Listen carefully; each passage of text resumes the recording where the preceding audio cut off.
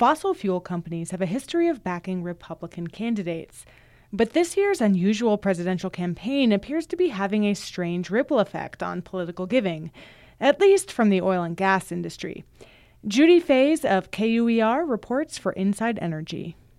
The Donald Trump-Hillary Clinton race has thrown the oil and gas industry off its political game plan. Usually, the industry and the people in it favor Republican candidates with their campaign contributions, but this is no typical election year. It's just chaotic. It's weird. The loss of discussion on the issue.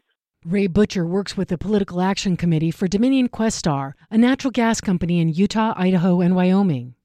It's bizarre, not only on the energy front, but everything in our country right now. It's being faced with these two candidates. Butcher's PAC doesn't give to White House candidates, but what he sees in this election is a focus on presidential personalities that's swamping all the races, even the ones he's concerned with. The Center for Responsive Politics and Inside Energy have analyzed the latest campaign finance reports from the end of September and found that the oil and gas industry has given more money so far to Democrat Hillary Clinton than to Republican Donald Trump.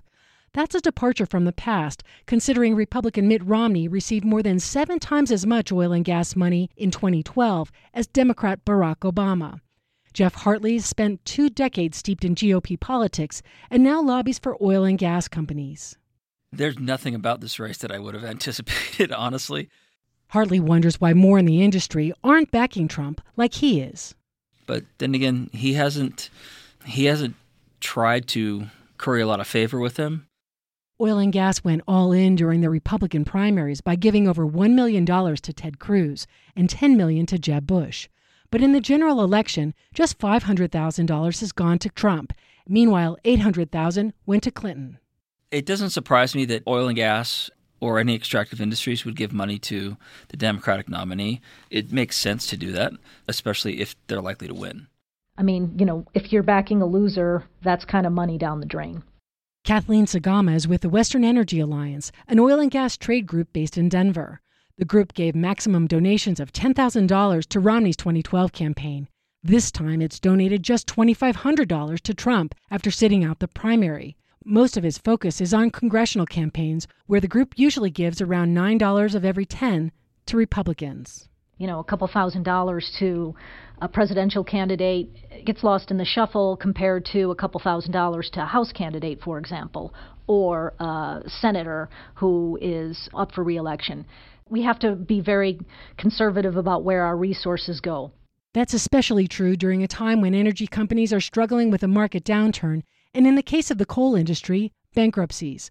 Campaign finance reports show that coal employees and their PACs are giving almost exclusively to GOP candidates for Congress and the White House. In this election season, the coal industry's given more to Trump than any other candidate. Sagama blames the Obama administration for stifling fossil fuel production through regulations. We know that Hillary Clinton represents the third term of the Obama administration, so we are not supporting her. Even for these oil and gas stalwarts, Trump's been seen as unpredictable, a wild card when it comes to energy policy. For some at least, if Clinton is Obama's third term, that might not be so bad. Natural gas production's grown immensely under the Obama administration, and some hope the policies that allowed that to happen would continue. Jeff Hartley. If Hillary Clinton wins, I hope that what she has said about natural gas and domestic oil production being a bridge to the future holds true, because our state depends on that, and our jobs depend on that, our economies depend on that.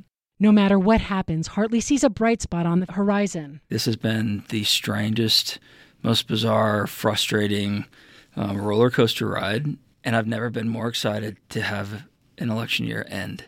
For Inside Energy, I'm Judy Faze in Salt Lake City. This story was reported in collaboration with the Center for Responsive Politics.